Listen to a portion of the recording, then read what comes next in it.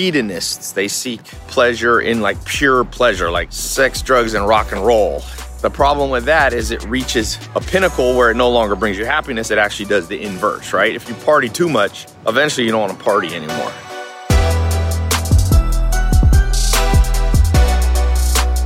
All right, welcome to today's show. I'm here in London, last day. Look at that heron going by.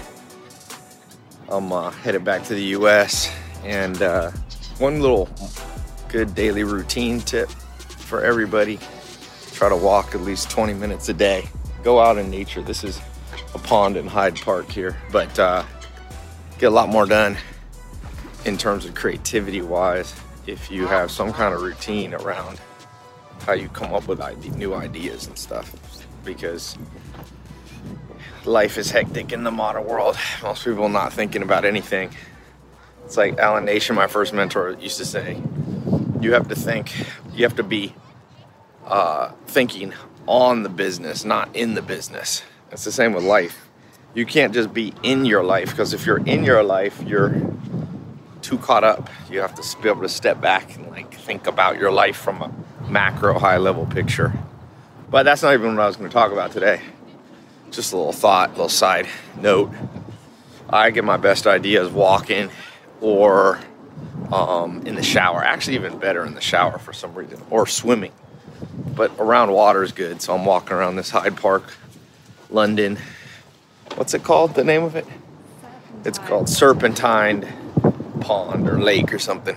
Anyway, what I wanted to talk about was I was looking through my notes from some of my conversations with mentors in the past, and just talking about psychology. Psychology is really, if you could be good at one thing in life, you want to be good at psychology, even more than business, because most of business is actually psychology, especially at high level. It's not about whether you, all the other stuff you can learn relatively easily and relatively quickly, like how to start a business, marketing, analytics, social media. Those are all like hands-on teachable skills that are more science than art. Whereas psychology and reading people are complex. My friend's a PhD in neuroscience. He says we know more about space than we know about the space between humans' ears, the brain.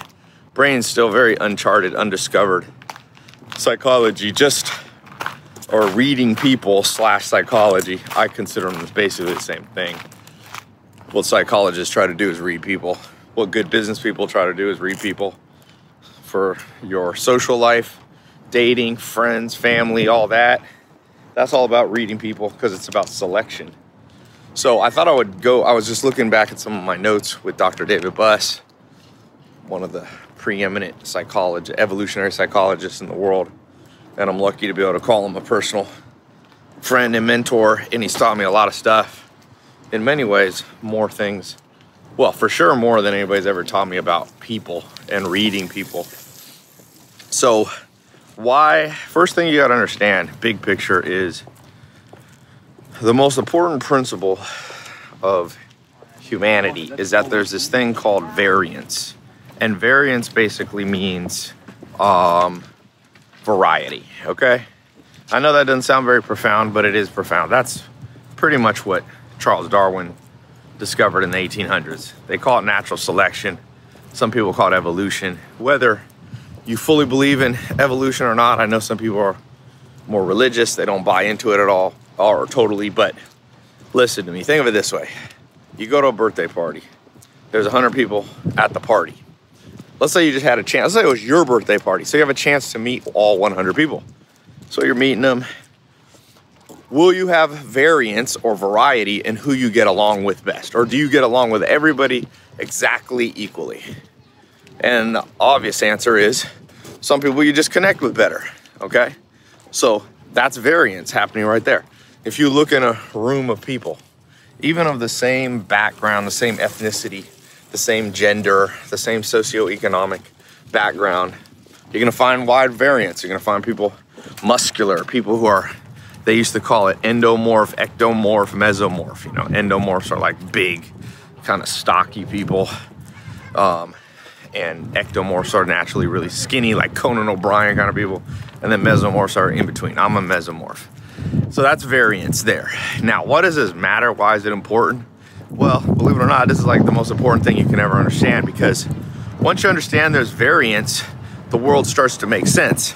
Now, of course, this is just the very beginner, like first grade level understanding of how to read people. And by the way, if you can read people, you'll make twice as much money as if you can't. But not everybody's gonna make $1 million or $1 billion or whatever, but you can make double your natural potential if you know how to read people, what I'm talking about. Because what happens is you'll know how to read your boss.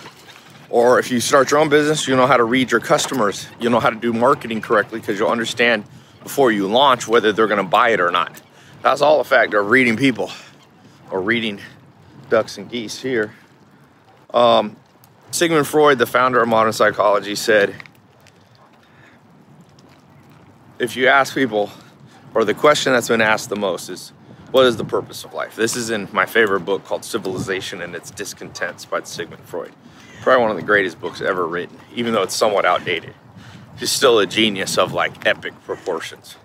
Some people go, oh, isn't Darwin outdated? I'm like, have you ever read it? I mean, Freud outdated? I'm like, no, read it. You'll see what I'm talking about. Especially it's like the second or third chapter.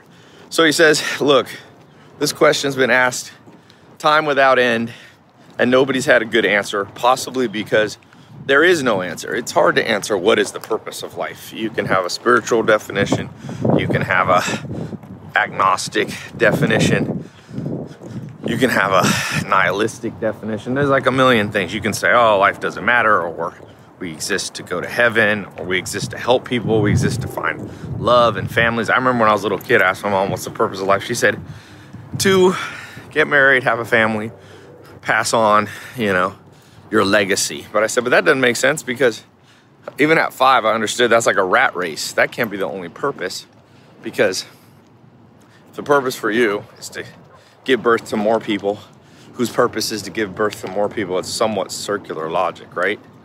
You have to have some kind of external reason for stuff. Anyway, that was like saying the reason to play basketball is so that you get to play the next game. That's not the reason to play basketball. There's different reasons. Some people play it for the money. Some people play it for the fame. Some people play it for exercise. Some people play it to win championships. So anyway, this psychologist, Sigmund Freud, it says, I don't know the answer, but what I can tell you is 2 things. People want to be happy, or one thing. And by doing that, they do 2 things. They seek intense pleasure, and they avoid pain. Okay, so there's like foundational, again, sounds simple, but it's complex. Because then how do people find pleasure and avoid pain? Well, he goes through, there's about 7 to 10 major categories of way people. Some people, like hedonists, they seek pleasure in like pure pleasure, like sex, drugs, and rock and roll. He said the problem with that is it reaches a pinnacle where it no longer brings you happiness. It actually does the inverse, right? If you party too much, eventually you don't want to party anymore. They actually did a thought experiment called the hedonic machine, which is basically, if you could have an orgasm 24/7, would you want to? If you could go in a machine. And the answer is no, you wouldn't want to, because eventually it stops feeling good. It just feels like normal. Then other people try to avoid pain and seek pleasure by avoiding people. That's like a monk, someone who goes to Tibet, or somebody who withdraws or says, I never want to date anyone because dating or romance just brings heartache. So they withdraw. And he said the problem with that is, the good thing of that is you remove people from the equation, and most pain comes from people. It comes from Mother Nature, like a tornado. This is where pain comes from. Mother Nature. Number 2 is aging, natural, not just aging, but the natural entropy. He calls it the death and dissolution of your body, basically. From the day you're born, you're getting less healthy, and you're increasing the chance you get hit by a car or something like that. And then he said the third one, which is most likely to cause the most pain, is other people. So you could withdraw from people, but then you lose the pleasure of being around people. And some people seek chemicals, and some people seek art, and some people seek money, and all these things. But none of them work completely well, or else everybody would be happy. So we go back to this concept of variance. variance means, and there's different kinds of theories on this. Scientists have lots of different theories why there's different personality types, why there's different variety in humans. Some is called genetic noise. That's one theory.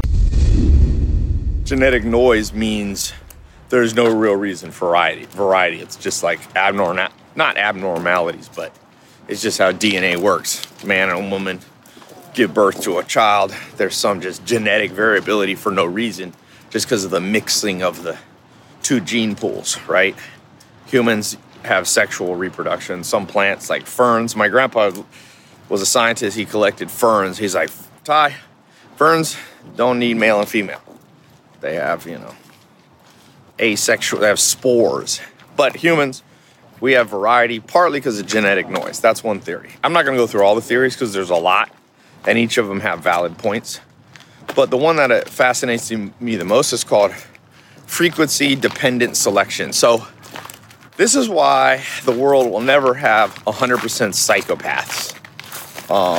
Or you see this big debate about, homosexuality, and people on both sides arguing, and religious people say, well, if we start allowing gay people in the schools, this is their argument. It's not a good one, but it's because people don't understand they don't understand frequency-dependent selection, which means, so they go, oh, well, if we start letting gay people, they'll influence our kids, and then all our boys will become gay. Well, that's not going to happen, because frequency-dependent selection and some various similar theories basically say what happens is you have a group, and here's the easier way to think about it. Well, you could use being gay. You couldn't have 100% of the population ever go gay, because if all men became gay, the human species, there'd be no reproduction. I mean, you could do it through, in a laboratory, but you get my point, right? So it's not a fear you need to have. It's not a good argument.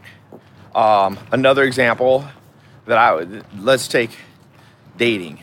Some girls, I say, have the hunter's eye, and men too, but I'm a guy, so I date women. So I'll talk about my experience. Some women have the hunter's eye. The hunter's eye basically means they like variety. They like the thrill of the chase.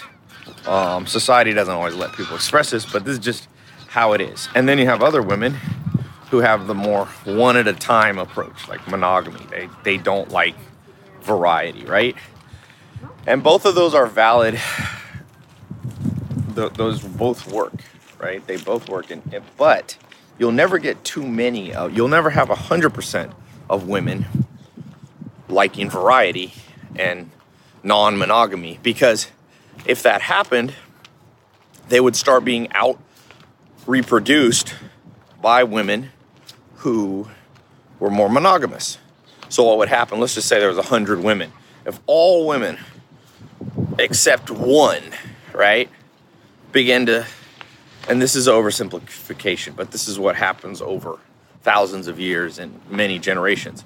If all women are just sleeping around with lots of different guys, then one woman who takes a different strategy, her genes kind of push her in a different direction to be more settled, probably has more oxytocin, more of these settling drugs in the body, natural drugs, hormones they call them, versus dopamine. The girls who are dopamine thrill seekers, so 99 women, they start sleeping with the other 100 men a lot, but one woman says, no, I want to focus on one guy. Well, because that group is all one way pretty much, her different approach, her different take on it gives her a strategic advantage. She gets to focus on her children more.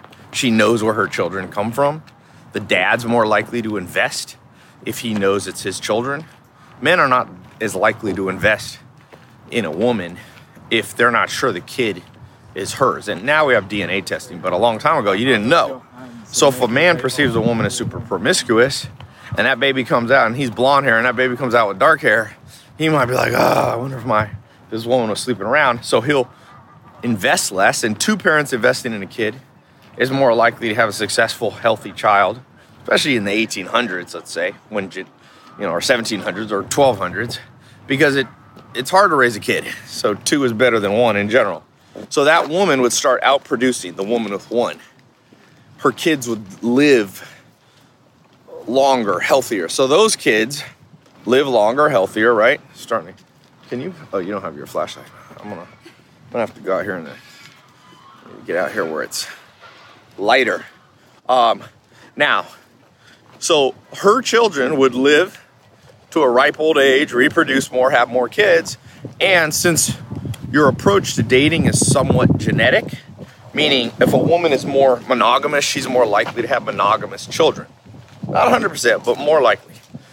So now that the pool, instead of being 99% promiscuous, and one monogamous woman starts to fill up the other way. But if it goes too much the other way, and there's 99 monogamous women and one promiscuous, that promiscuous woman starts to have an advantage, right? Because, so she starts sleeping around with lots of guys, maybe better quality guys, because sometimes better quality guys don't want to just settle with one girl. So she gets genes for like a stronger kid. And because she's kind of the only promiscuous one in the group, guys are less confused. The man who's actually the father of the child is pretty sure he's the father, let's say, because there's less promiscuity going on. So he focuses more on the kid, and that kid grows healthier, and now promiscuous women start to rise in the population. And so that's frequency dependent. And this applies to everything. Business skill, psychopaths, anger, people who are extroverts, people who are introverts. This is a genetic condition. And frequency dependent means as it gets more frequent in the population, it starts to change. And that's why what I was originally starting this whole talk on was, I was just thinking, like, I was thinking about Tinder. My buddy's always on Tinder. And Tinder, you're going to be more, any dating site in the world, this has actually been proven over and over, you're more likely, but not necessarily all, but you're more likely to find promiscuous women. And some guys go on there specifically for that reason. Women who are monogamous oftentimes are off the market. That's what Dr. Buss used to tell me. They're off the market. They're getting a relationship in college and they stay in it for, even if they don't marry the guy, they stay in for long periods of time, so they're off the market. And this has been proven literally up 10 different studies empirically that dating, and it's just kind of common sense, dating sites on average, not all, are going to attract more promiscuous people. Same with nightclubs. You go to a nightclub, you're going to meet more of a nightclub kind of person. And this, I'm just talking about women. It applies with men and women. And once again, it's frequency dependent. If all men were completely promiscuous, then the monogamous guys would start to have an advantage in the population. Their genes would start to spread. They're more likely to have monogamous boys. And so what happens in society is it ends up kind of balancing over time. And you end up with the world we have now, which is about 1 to 5% of people are insane psychopaths, but they'll never get higher than that. I'm not sure what the numbers of people who are, let's say, gay. I think it's about the same. I'm not saying, by the way, that gays are anywhere related to psychopaths. I'm just saying, I know it comes off weird, but I want to clarify that. I'm just saying it's about that way. It's the same like black people with blue eyes. I know a girl, Jasmine Sanders. She has blue eyes and she's black. It's pretty rare. It's less than 1% of the population. And I don't understand completely the blue eye frequency dependent. That might be one of those genetic noise, that I was talking about earlier, that there's no frequency dependent explanation for it. There's no like survival, like black girls with blue eyes or black people with blue eyes live longer. So you get these population that has small amount of people. Small amount of people are like midgets, and small amount of people are 7 foot tall. That's because, again, if you had too many people who were 7 foot tall, they would start, because people who are super tall tend to have more health problems, frequency dependency, you start to have more young people. And so it goes on and on and on, where you have this balance in society. You have a balance of, and that's why I say people freak out too much, Parents freak out about their kid. You're going to have one kid who's more extroverted and one who's more introverted. You're going to have one daughter and one son who's probably more of a pleasure seeker and one who's more conservative / monogamous. And you're going to have one who's more angry and one who's kind, and it just, the whole world, you get more likely, if you have 20 kids, you're more likely to have one or that's gay. And so people freak out a lot about life. They meet a psychopath, they go on a date with a psychopath, they marry a psychopath, they go, the whole world sucks. And I'm like, no, this is just the way the game of our genes work. And you got to learn the rules of the game, because you can't win if you don't know the rules of the game. And a lot of people don't win at life because they don't know the rules. You want to be good at basketball? Learn the rules. You want to be good at Scrabble, soccer, football? Like, know the rules. And don't be afraid of the rules. It's just how it is. And these are the rules of life. So what you have to do, the practical takeaway, one, you have to get good at reading people. And it's not just 100% genetics. There's always, obviously, behavioral and environmental factors, child, upbringing, culture. Genetics is a big part. If you don't believe me, look at how people look. They look like their parents. That's genetics. And if you don't think personality passes on and you only think looks pass on, you know nothing about science. Really, it's a sad thing. People will be like, yeah, I don't believe that. I'm like, are you about the same height as your parents combined together, or somebody close to them? Yeah. Do you have about the same hair color? In general, yes. Eye color, yes. These are all highly what they call heritable factors, and personality is highly heritable. Things like pleasure seeking, things like self-control, things like anger, things like monogamy, promiscuity, things like a likelihood to divorce, and all these other things that we haven't even found yet will eventually be proven. A crazy amount of things are going to be genetic. Anybody with any common sense will understand that. Now, you can mess with your genetics by having a lot of trauma in your upbringing. But in general, without trauma, things play out somewhat like genetics say. And, yeah. But you have to be careful not to clap. People make a mistake and they go, oh, all black people are going to act a certain way. No, black people is not a one gene pool. There's an insane amount of variety in every race. There's probably more variety between people within races than there is between races. That's why racism scientifically was always wrong. It's not like that. It's not. Skin color is heritable, by the way. If you have a lot of melanin, you're more likely to inherit that. Almost always, that's very heritable, but it's not a behavioral thing. You might inherit crazy things from somebody with a lot of melanin or not a lot of melanin, but it's not the melanin that's the factor. That's correlated. It's not causative, So, number one, you learn to read people. Number two, then just hang out with the ones that you naturally get along with. I know that sounds so simple, but common sense is no longer common. People do not do this, really. Like, marry a person that has the genetic and behavioral makeup that you get along with. And most people don't do that. They just randomly go, oh, I went on a date with this person, we kind of click. I mean, people kind of do it subconsciously, but it's too complicated in the modern world because there's a lot of trickery going on, whether it be, you don't see people's family because their family is 1,000 miles away. It's not that simple anymore. So get good at this. Read people and then just only fill up your bubble with the people who match your personality type, your behavioral type. Doesn't mean they have to be the same as you. For example, oftentimes introverts and extroverts, in my experience, get along the best. Two extroverts together, not always as good as people think. Same with two introverts. They never leave the house. So, anyway, leave a comment. What are you? What's your behavioral type? Are you a pleasure seeker, dopamine? Are you focus on one person, stay at home, oxytocin? Are you introvert, extrovert? Leave a little comment and talk to you soon. Hopefully I'll be on a plane to U.S. tomorrow if all things work out.